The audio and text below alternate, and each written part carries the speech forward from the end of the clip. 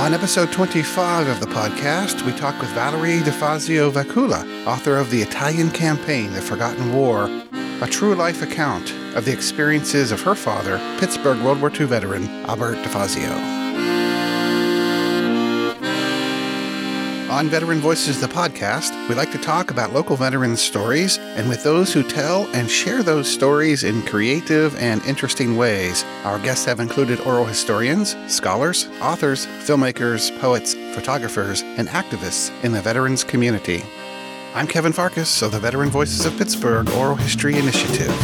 Welcome to Veteran Voices, the podcast, a production of the Veteran Voices of Pittsburgh Oral History Initiative and the Veterans Breakfast Club. Our mission is to give every veteran a chance to share his or her story. Valuable work you're doing, young man. Speaking the voice of the people. I believe it. What's that guy yakking about? Something big going on.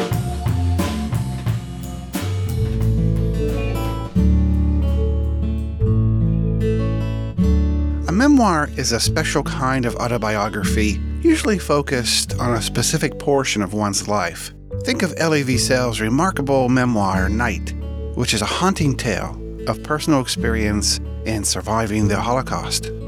A difficult subject for sure, brutal, uncomfortable, but necessary to understand. The Holocaust happened.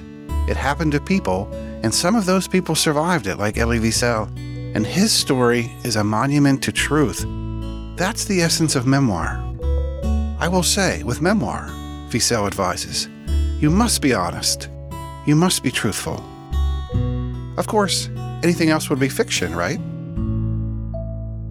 A memoir reveals the first-hand truth about someone, about his or her life and times.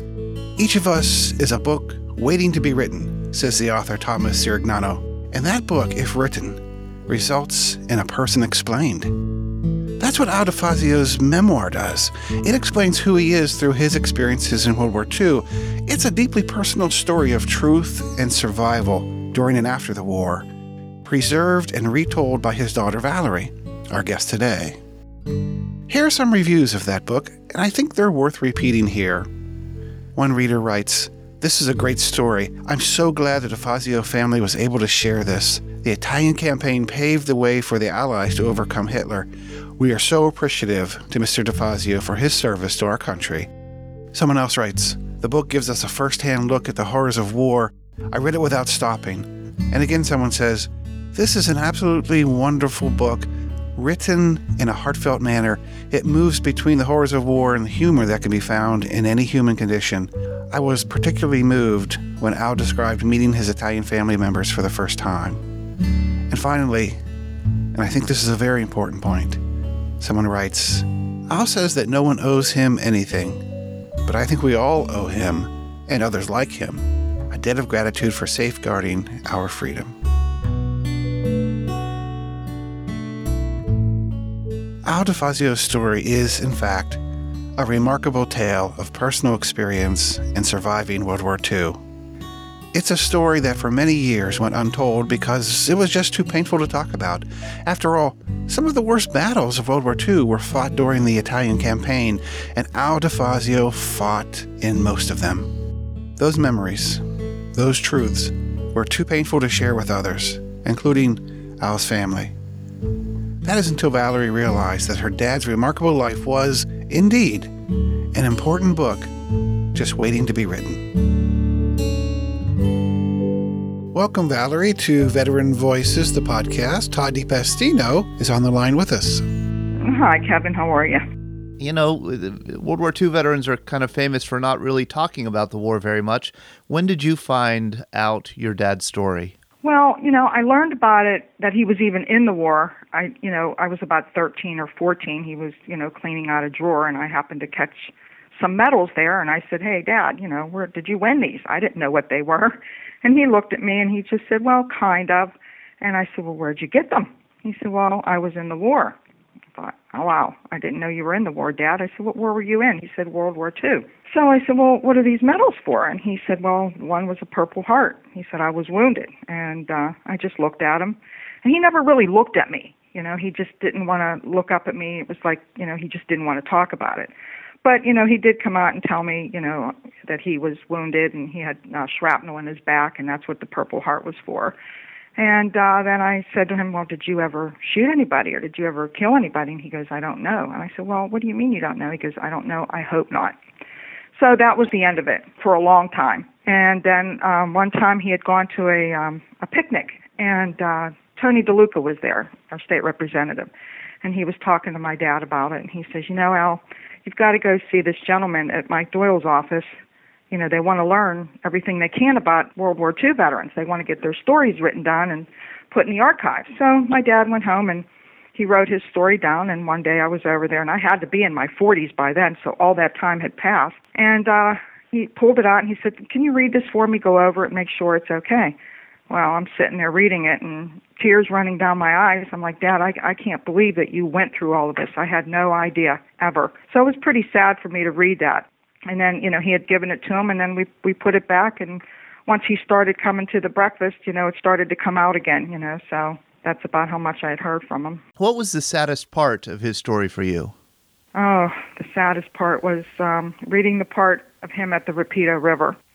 He told me that his best friend was blown up right beside him, and, to this day he cannot remember his best friend's name. And knowing that, knowing the type of man my father is, he's just a great man, but he would help anybody. But when I read the part where he was trying to retreat, and he did, but he was wounded, and he looked over, saw his best friend blown up, and he thought, what do I do? Do I lay here and bleed to death? Do I freeze to death? Do I let the Germans get me? He said, or do I make a run for it? So he said he decided to just make a run for it. So he did. And then he came across, he saw a body a few feet away from him that just flew up into the ground and came down. He went over to the soldier and turned him over, and it was his lieutenant. So he said he was hit pretty bad, but he was able to flag down a couple other soldiers running by. He says, you got to help me. This is Lieutenant Spike. If we don't get him out of here, he's going to die because he's hurt bad. And, they brought him back to the Rapido River and grabbed a pontoon boat out of the river and put the Lieutenant Spike into the pontoon boat. And my dad, he says, when you're scared, you can do anything. I don't know how I got the strength to do it, but I did it. So there he was with 2 holes in his back, dragging the lieutenant down the bank of the river to an army hospital. And that's a hard story for him to tell, too. Yeah. He talks about his friend who was killed as his double, right? That was the one who was kind of looked just like him. It was like his twin. Yes. And it's so interesting that, because I've heard your dad tell this story in such vivid detail. I mean, he seems to remember every detail of it except his friend's name. He said that name is lost to him, but I know that you've done some incredible sleuthing, and you're pretty sure you know who he was. Yes, I do. I believe the man's name would have been Joseph DeSanto. And I think because, and I've even talked to a woman from the Texas Museum in Texas, and she did some looking up for me too, and that was the name that she came up with because they had went to boot camp together, and the last name being, so close together, they stood together in line, and that's how they just became best friends. But they also were told many times that they looked a lot alike, like brothers. Wow. I wonder if it would ever be possible to contact any members of the DeSanto family.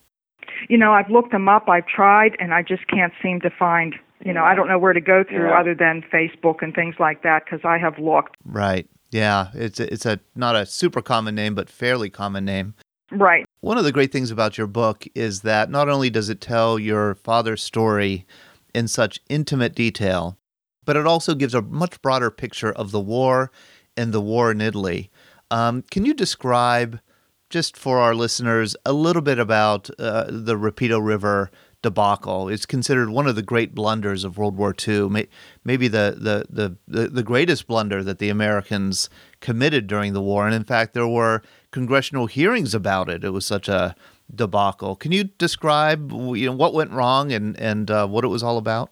Well, it should have never happened, really. They were just trying to take all the they were trying to get onto Rome and Anzio, so they were trying to get the German soldiers away from that part of the war and bring them to Monte Cassino. And so that part really should have never happened because they lost hundreds and thousands of soldiers, and it was just, that's why they brought General Mark Clark up on charges, but nothing ever came of it. Your book is subtitled Forgotten War, and the title is The Italian Campaign. And one of the arguments of the book, and I think you're absolutely right, is that the Italian Campaign is really a forgotten element of World War II, that we kind of think about Pearl Harbor and then we skip to the invasion of Normandy, and we forget about those years in between when we really struggled in the war against Germany.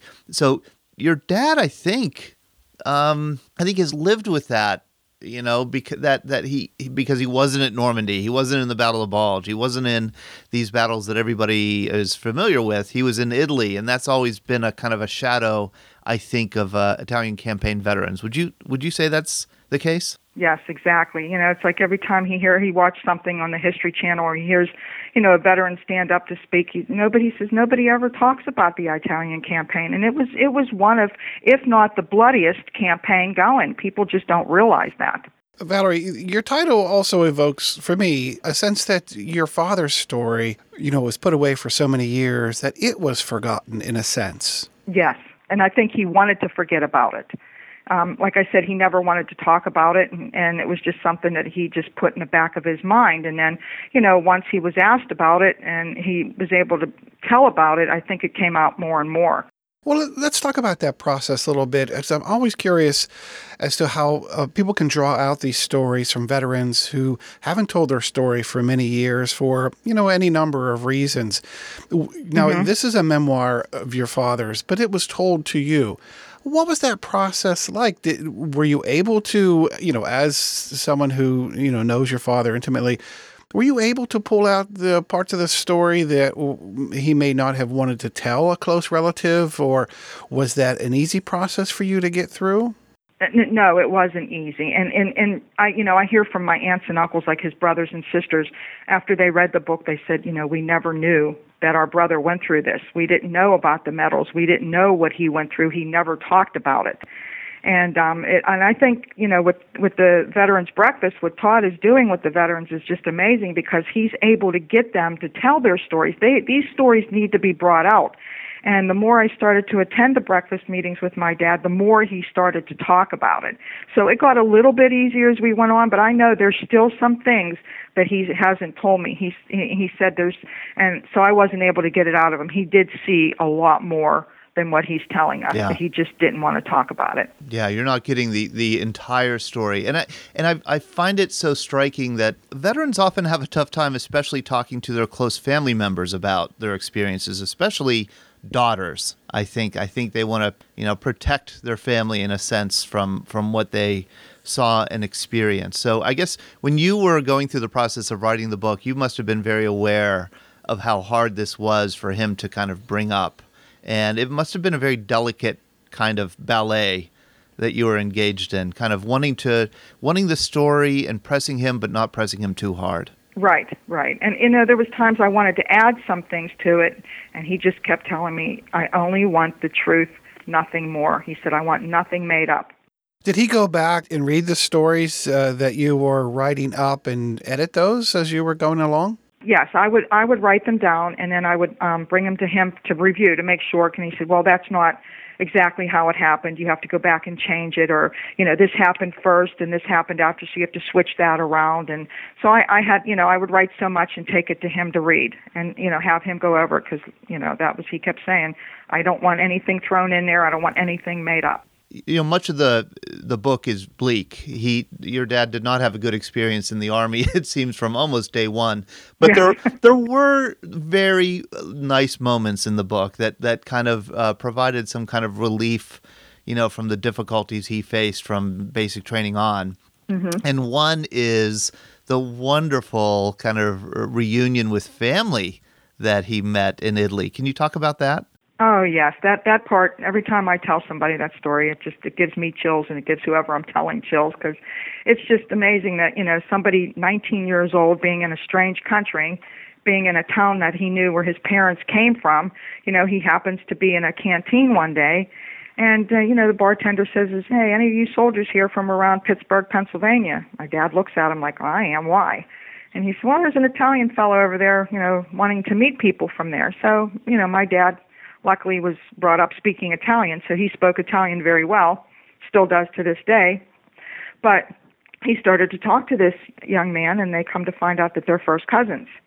And he was like, his cousin's going, yeah, I've got to call the family. I got to let them know you're here, And he's like, well, I don't know if I could, get away to come and meet them, but I'll try. But as it was, he was lucky enough to get a 2-day leave from the captain. And he said he got on this train. He said it was a beautiful train. It took him to Foggia. And from there, he asked if there was any way to get up this mountain that he had to go up to. He had to get to a town called Altavilla, the town that his mom and dad were born in.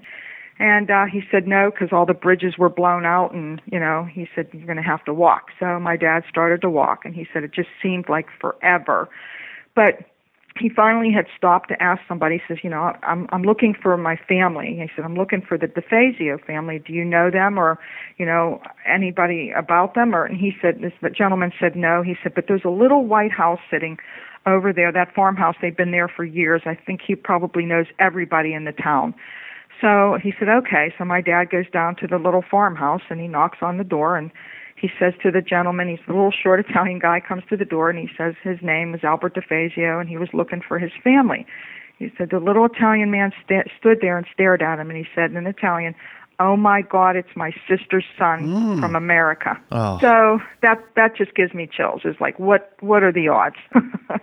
So, and they invited him in, and they, made homemade pasta for him and gave him wine, and they made him spend the night. He got to meet his aunt, and then the next day they took him up to the town of Altavilla, and he got to meet his mother's brothers and sisters and all of his cousins. And he goes, they looked past the American uniform, and I was their family, and they treated me as so. And he said it was just an experience that I'll never forget, because, we weren't allies yet with Italy, so you didn't know how those people were going to be, treat you. He said, but they looked past my uniform and treated me as their own. Valerie, your dad, was Italian-American, going back to fight on Italian soil, potentially killing Italians along with Germans and, whomever his unit came across. How did he feel about that prospect of fighting against his ancestors? Well, speaking Italian helped him out of a few messes.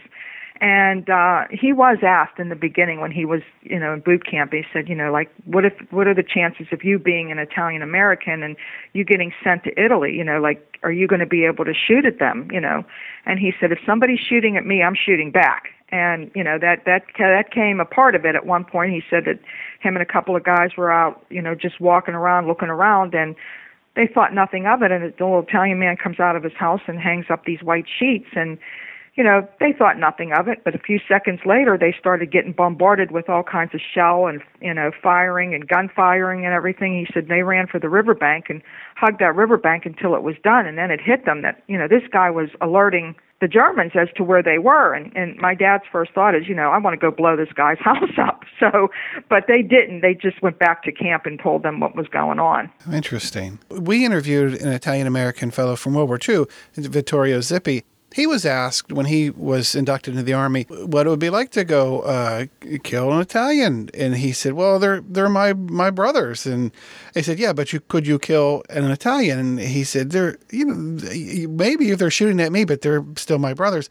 And Vittorio's in his 90s now, and he was emotional telling us that story that deeply affected him, that he was asked how he might deal with, facing, his, relatives. And I think to this day, that was so emotional for him. Does your dad have any emotion one way or another regarding that today? He doesn't show it if he does. Like I said, and another point in the story too, that there was, I think when you have somebody coming after you, it doesn't matter who they are. It's like you want to save your life. And another part of the story where he is, taking a walk, he's by himself. There was 2 Italian gentlemen walking behind him, and he goes, I know they either wanted to kill me or rob me. And he said, all I could think of was turn around and talk to them in Italian and tell them, look, I'm looking, my parents are from near here, and, can you tell me how to get to the town of Altavilla? And they just looked at him and shook their heads and took off into the woods. And he said, luckily enough, I think it was soldiers from the British Army came by, and they were able to pick him up and take him back to his camp. So I think even though it bothered him knowing that they may have wanted to hurt him, but once they knew that he was Italian too and spoke Italian, they didn't bother him. They just went on their way. You know, after the debacle of the Rapido River and your dad was wounded, that wasn't the end of the war for him. He got, when he was patched up, then he got shipped to Anzio. Can you talk a little bit about his experience there? And that's where the war did end for him. Yes.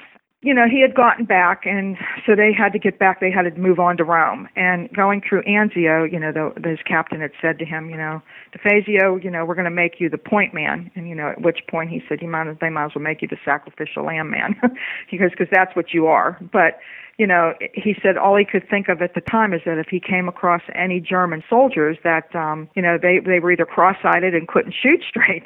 He said, but what really was hard for him, that he did come across a German soldier, but he was a young boy, almost the same age as my dad. He was laying there dead, and he said, you know, they must have been in such a big hurry to get out of there that they just left this poor soldier there, and that, you know, he didn't want to be there any more than my dad wanted to be there, and he probably had a family back home, and he said that really bothered him a lot, seeing him lay there like that. He said, but just then, a big shell came and hit, like, just almost next to him. It blew a hole in the ground like the size of a car, he said. And he said it was just tremendous, the noise. And they just, the tank came up and just kept firing and firing right beside my dad. And he said the noise was so tremendous, it just knocked him down, and he couldn't move or do anything. And then someone come over to him, and, you know, a medic had come over to him and, you know, started to take care of him. And they gave him something that knocked him out because he was shell-shocked. And the next thing he knew, he woke up in another hospital in Rome. And the doctor came to him and said, you know, son, we're not going to send you back to the front line. You've put your time in. We're going to send you home. And that's what they did. Here's a delicate question. You know, so he was evacuated because of shell shock. I mean, everybody has their breaking point in war and in combat. And your dad had reached his. Do you get a sense from him that has always bothered him, that he's been, you know, not wanting to talk about that element of the war? Because it seems like a lot of veterans won't talk about that. Not really. I mean, my dad, you know, he had started the Stars and Stripes and the Drum and Baton Corps of Penn Hills, and you know, it was we practiced inside in the gym, and it was noisy at times, you know, and I could. Sometimes he would get irritated from some things, but I never knew why until, you know, later on it dawned on me that it was the loud noise, because he still can't, like, even during the summer, if somebody starts up a lawnmower or he hears a fireworks or something, he'll jump a little bit. That makes him nervous. But, you know, during the years growing up, I never really noticed that from him, because he did come home. He said in the beginning it took him a long time. Like, he went to the doctors. He said he had nightmares, he had headaches, and he said the doctors back then just fluffed it off. And so he just went on with his life. He said eventually the nightmares stopped, and then he met my mother and got married and had a family. And, you know, my dad's just a good man. He was a good husband, a good father, a good provider. He did whatever he can for us, and he still does today. I mean, he's such a good man, and he'll take the shirt off of his back for anybody. But as far as seeing, you know, now that I know the story, I can see a little bit in him. Like, his patience now runs a lot thinner than it did years ago, and but I don't know if that's just age or now that his story has come out, and he thinks about it a lot more. Yeah, and I've heard that too. And Kevin and I have done interviews with veterans who haven't really talked about or thought about their service much. And I've heard feedback from them that after the interview, they're kind of agitated for a few weeks, and that, you know, all these memories have come back and they have to grapple with them. But over time, it's something that they're very happy that they did. They're happy that they got the story out, that it is better for them. Do you think that that's the case with your dad? Oh, yeah. He you know, at one point he said, you know, I want to get this story out. I want people to know that, you know, I don't know if it's because of his Italian heritage. He said, but I want them to know that it just wasn't the other wars, that, you know, the war that I was in was just as meaningful as the rest of them. And he's proud of what he did. But he always says, you know, nobody owes me anything. He said, I had a job to do, and I did it. He said, I'd rather live in this country in a ditch than anywhere else in the world. And that's like his saying. And he said many times at our breakfast something, and that is that nobody owes me anything for what I did. And of course, anybody who hears that just wants to argue with him and embrace him and say, no, we owe you a lot. But when people say that to him, thank you, sir, thank you, we owe you so much. Oh, you don't owe me anything. That's what he. My husband says the same thing, being an Army veteran. I had a job to do. I did it. He says nobody owes me anything. I love my country. God bless America. Does your dad have a sense of how important his story is to us? I don't think so. I don't think so. I just, like I said, I wanted to write this book, for my daughter and grandson. I want them to know why they have the freedom that they do because of men and women like their grandfather. They can live the lives that they can today. But my dad doesn't understand that. He's still back in the old times, but he doesn't want to take anything for granted, but he doesn't want to take any gratitude for it either.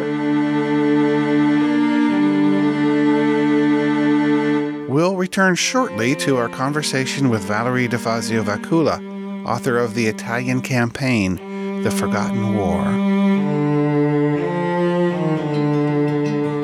You are listening to episode 25 of Veteran Voices, the podcast, a production of the Veteran Voices of Pittsburgh Oral History Initiative and the Veterans Breakfast Club.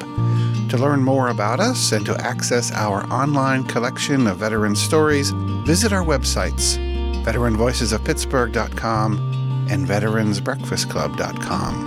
You can also join us on Facebook and Twitter. Our nonprofit mission is to create communities of listening around local veterans and their stories through public storytelling programs and oral history interviews so that veterans of all eras and branches of service can preserve and share their memories in their own words. Thousands of local veterans, their families, and members of the public have participated in our special storytelling events and Veterans Oral History Project. No one else in the region does what we do to recognize and honor the veterans of Western Pennsylvania, but we need your help. Please support our nonprofit mission by becoming an underwriter or by making a tax-deductible donation. Here's how. Visit veteranvoicesofpittsburgh.com or veteransbreakfastclub.com, where you can make a secure online donation. Visit our websites, veteranvoicesofpittsburgh.com or veteransbreakfastclub.com, where you can make a secure online donation. Let's return now to our conversation with Pittsburgh's Valerie DeFazio Vacula, author of The Italian Campaign, The Forgotten War, a true life account of the experiences of her dad, World War II veteran Albert DeFazio. Hey, let's talk about process a little bit because, there are people out there who have relatives who are veterans and may want to write a book. How was it to sit down with your dad and write this story up? Now, it was a big process, of course, but did you start at a certain point and then work forward from that? Yeah, I knew he had from time to time, he had a story in the drawer, so I made him pull that out, and I put that story together, and I wanted to know, Dad, which came first, which story started first. I knew to start at boot camp, but then I wanted to go a little bit further, and I thought I'd start of his parents coming over from Italy and where they went to from there. Because they didn't, even though they were born in the same country, they didn't know each other till they came to Pittsburgh. That's when they were introduced. There was an 18 years difference between my grandmother and grandfather. So I started there because I remembered the stories that my dad told me growing up as a child, what his childhood was like.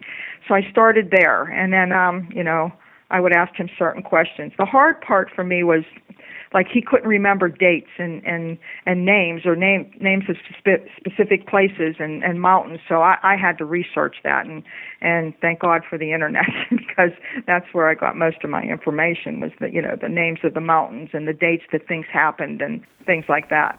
He can remember a lot of parts like it was yesterday, but like I said, the names and dates are a little bit tough for him. He remembered his lieutenant's name, which is Francis Gorman, I think because he was able to save that man's life. But then, again, to see what happened to his best friend being blown apart in front of him, he cannot remember his name. I've said the name to him, Joseph DeSanto, and he said, you can tell me 100 times, and I just can't remember the name. How long did it take you to research and write the book? the research in that took about 6 months, and then putting it all together, but maybe 9 months total.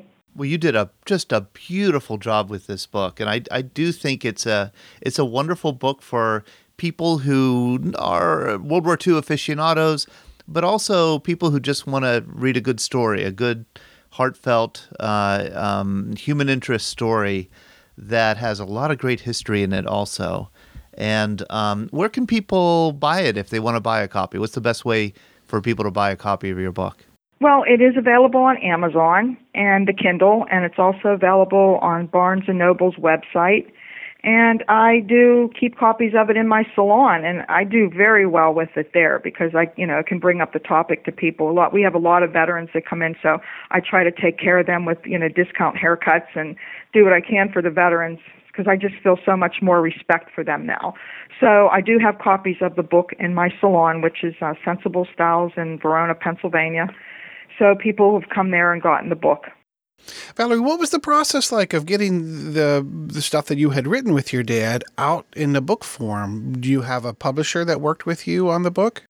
Oh, yes. I had a wonderful publisher the second time around. It was Ray Merriam from Merriam Express, and he is a big World War II buff, so he was a big help. You say second time around. Did you have another publisher? Yes, and and my dad, at being the age that he was, he kept saying, "Just tell the story," and I'm like, "Dad, I need more." And although they did a good job, I wasn't as pleased with it because there was just so much more I wanted to add. But my dad's fear was like, "Am I going to live to see this book?" So he kept like pushing it. So I after that book was out, I did it. I went on to add more to the story because I think it was supposed to happen that way because the Heinz History Center had called and asked me to send them a copy of the book. And in speaking to this young lady, she said, "Did you ever get a copy of your dad's oral history?" I said, "No, I never did hear that." So she sent me a copy of the oral history. And I thought, oh, my God, I could have added all this to the book if my dad wasn't in such a hurry. So she sent me a copy of it, and I thought, you know what, I'm just going to do this on my own and not even tell my dad that I'm doing it because I don't want him pressuring me again to hurry up and get it done because he's afraid he's going to die and not see it. So I went ahead and I added more to it, but I went with another publisher. And this guy is Ray Merriam. He's out of Vermont. He's in Vermont. And he was such a big help and such a wonderful presence to the book. He just added so much more to it. And he helped me get through it, told me what to add because he was just a big lover of World War II. Has your dad's story changed much over the years? No. I mean, he might get, something a little bit confused, and I'll say, "No, Dad, that's not how it happened." But, he's 91. But for the most part, no, it hasn't changed. Is he becoming more open to some of those things that he might not have wanted to express earlier? Is he getting more reflective? That's my question. Yes. I noticed, especially since these breakfast meetings, I think they have opened up a lot for him. So he's able to talk more freely of it. And it's been over 70 some years since he's come home. I mean, the wounds might still be there. He knows that the 2 holes are still embedded in his back, but he is just able to talk more about it. And I think it's because he wants people to know what happened back then. Sure. And as the Italian campaign is, as such, many people really don't understand that part of military history. We're finding that a lot of Italians have a strong interest in American participation in Italy. As a matter of fact, I work with a filmmaker there in the Florence area, and some other people just recently who are digging up dog tags. And so we're connecting in a lot of different ways. But, boy, they just really appreciate Americans being there during the war, extremely grateful for what they did. Oh, yes. In fact, me being a hairdresser, I've heard a lot. And I just had a woman come in last week for a haircut, and her and I started talking about it. She was actually a child born in Italy at the time that this was happening over at Monte Cassino. She lived right near there.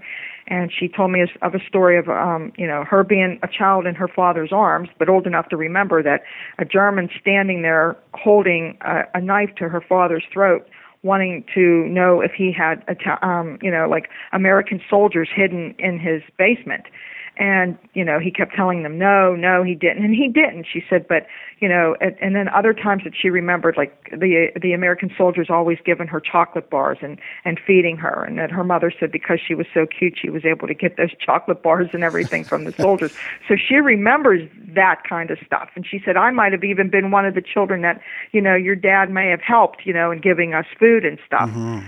So I've heard that. And then I have become, because of social media, friends with quite a few men that do the reenactment of the 36th Division in Italy. They're actors. So, we've become friends on Facebook, and, they've even posted my dad's story over there and have asked me questions and things like that because they do the reenactments of the war over there. Wow. Boy, that's neat. Absolutely. So, as messy and as, for the lack of a better term, vulgar warfare can be, sometimes it brings us together. Like now, these stories bring us together. Mm-hmm. It reveals parts of our humanity that we take for granted or may not truly understand.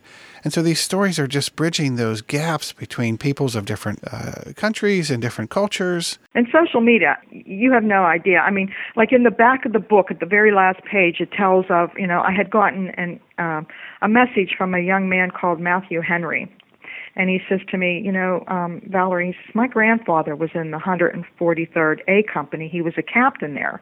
He said, and I've read your book, and he said, I believe my grandfather may have been the captain that gave your father the 2-day leave to go visit his family. So he sent me pictures, and of course, my dad, he said, he looks familiar. He says, but I can't tell you for sure. But the thing that brought it together was when Matthew was telling me the story, he says, my grandfather was a lot older than the rest of the soldiers there. So when I showed my dad the picture, my dad says, he does look familiar. He says, but I can't tell you for sure because it's been so long. But I do remember that the captain was a lot older than the rest of us. So that brought it together for Matthew and I. And he was the one, and my dad shared his cigars with, and he was the one that gave my dad the 2-day leave to go and visit his family. So it's just amazing how, you do come together with people. That's very neat. Valerie, thank you so much for being on the podcast today and sharing the Italian Campaign, The Forgotten War, the memoir by your father as told to you, which I think is a very special dynamic in all of this. It's a father and daughter project, which I think is very special. So thank you for sharing your book today. Oh, thank you, and thank you for having me. I appreciate it. It was great fun, Valerie. Thank you, and I hope to see you at a breakfast this spring. Oh, you will. You'll see us April 1st, Todd. We'll be there. Great. I'll see you there. I look forward to it. All right. Thank you.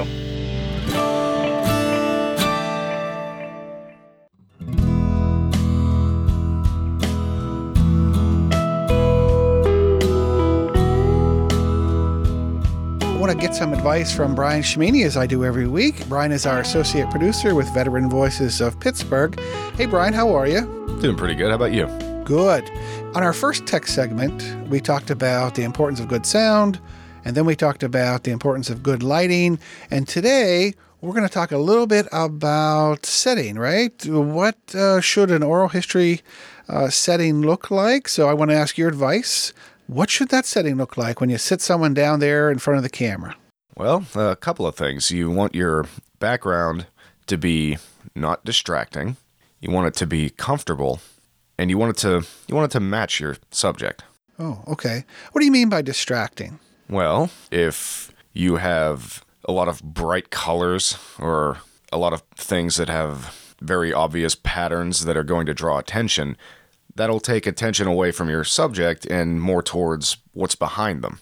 And you want them to be the main focus of the piece. So if you think of it like you're looking at, a set on a TV screen, right? And your subject is there on the screen. And so the things that are behind the subject on the sides, those things shouldn't be distracting right. Personally, I find bookcases to be very distracting behind people. Books are, lots of colors and lots of detail and all those, the bindings of books. I just find that to be a little bit distracting. I'm sure other people don't because it's a common backdrop for oral history recording, but that's just distracting to me. How about you? A little bit, depending on how they're recorded. We have all the fancy lenses that can separate the subject from the background a little bit, so I tend not to have my attention drawn to that as much. But a regular person with just a camcorder or something like that, that's going to be right in focus and you'll see it a mile away. Another thing that I find distracting are high back chairs. You know, those big comfortable Yes. chairs that people often have in their living room that are very high backed and, you can lean your head back. But I find those to be distracting to look at. Well, yeah, because you have your subject's face and they have all this genuine emotion being put forth, and then you just see immediately to their left and right these weird chair wings just kind of sticking out. And, something else that distracts me a lot in at least veteran oral history work is the American flag behind somebody. I just find that distracting.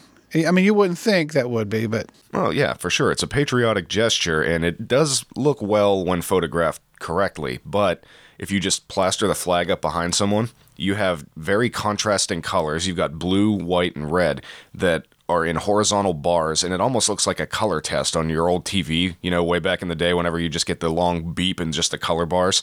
Right. Looking for a signal. That's what that reminds me of. If it's draped over something like a chair or a table or whatever with some artifacts on it, it can lend to the scene. But when it's just the backdrop, it can look incredibly distracting because the human eye is naturally drawn towards straight lines.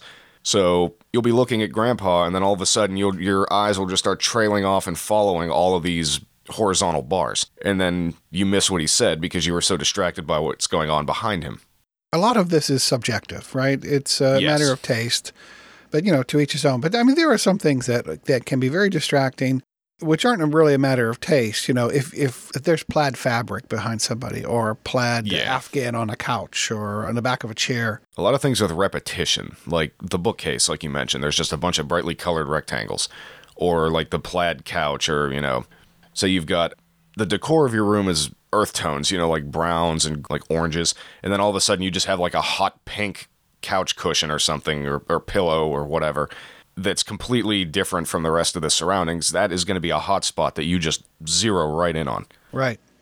When we talked about the importance of good lighting last week, we talked about using natural lighting, but sometimes that could be overdone. If it's too bright, that might cast a very bright glow across the room, and that would be distracting to the viewer. Now, the opposite can be said. If it's too dark, if you can't get enough light. So you also mentioned that comfortability is very important for the setting there. Your subject should be comfortable sitting in front of the camera. A nice chair would be ideal, one that doesn't encourage someone to lean to the left or to the right on arms. That's a big one. That happens a lot. You have your shot framed up, and then all of a sudden your subject just slouches down. And all of a sudden they're no longer in focus, or they're not as close to the microphone as you'll hear in a few seconds here. It's bad for sound as well. A lot of this stuff kind of piggybacks off of one another. Mm-hmm. Right. So you need a comfortable chair that isn't going to encourage them slipping and sliding all over the place, and keeping them still while also maintaining their comfort. Because, let's face it, some of these stories are over in 5 minutes, and then some of them, you're sitting there for a good hour or so. So if your subject is comfortable, they're going to look comfortable as well on camera. Right, but just not too comfortable. And then the other part of this, I think, is important, is that, a setting should be appropriate for the content, right? So, for example, if one's talking about their military service, then maybe some photographs on a side table or a table in the rear of the subject, with some military photographs would be appropriate, right? Mm-hmm. So that's sort of appropriate for the content. If someone's talking about their family history, family photos around them, maybe some photos on the wall behind them and the family. If you're interviewing Grandpa and he was talking about his days as a paratrooper in Europe during World War II, you want to make sure the setting at least is reflective of somewhat of the times. You don't want to have some super modern kind of very artsy kind of feel to it. Something that is going to bring out thoughts and feelings of wow, this is modern, this is new, whenever the older gentleman in question is speaking about something that happened 70 years ago. You want it to sort of match and kind of have a theme to it. Right, in the best of worlds, yeah. Yeah, in the best of worlds. That obviously won't happen consistently if you don't have that space available to you. A lot of oral history work happens right in the living room, around the kitchen table. Yeah.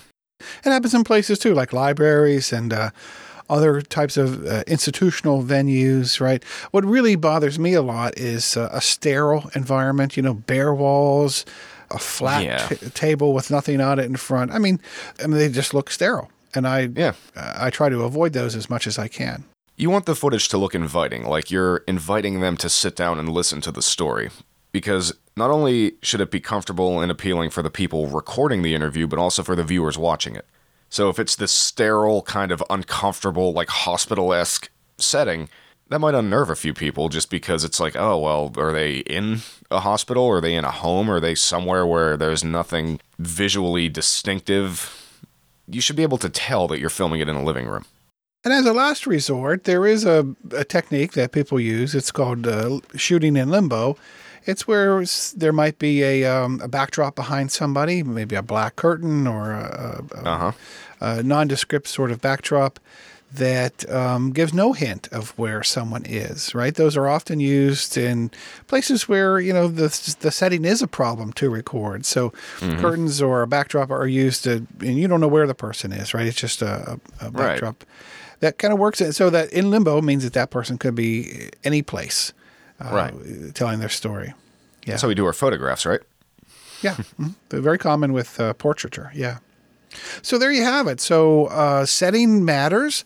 A setting that's not too distracting, a setting that's comfortable for the subject, and also a setting that is appealing and appropriate for the topic at hand, right? Those are three great considerations to think about when we are thinking about a sense of place. And as you said before, a lot of this is subjective. So I might think that something is distracting, but you and anyone who's watching your recording might think that it's pretty cool, like it matches the situation very well. And again, to each his own. It's up to the eye of the one who's viewing the finished piece. But there are just a little tips that you can go by to make it a little easier for yourself doing the recording as well as the person sitting in the chair. Okay, Brian, thanks for the discussion about a sense of place today. I appreciate it. Thanks for having me. Our guest today has been Valerie DeFazio Vacula, author of The Italian Campaign, The Forgotten War. That's it for episode 25 of Veteran Voices, the podcast. I'm Kevin Farkas. See you next time.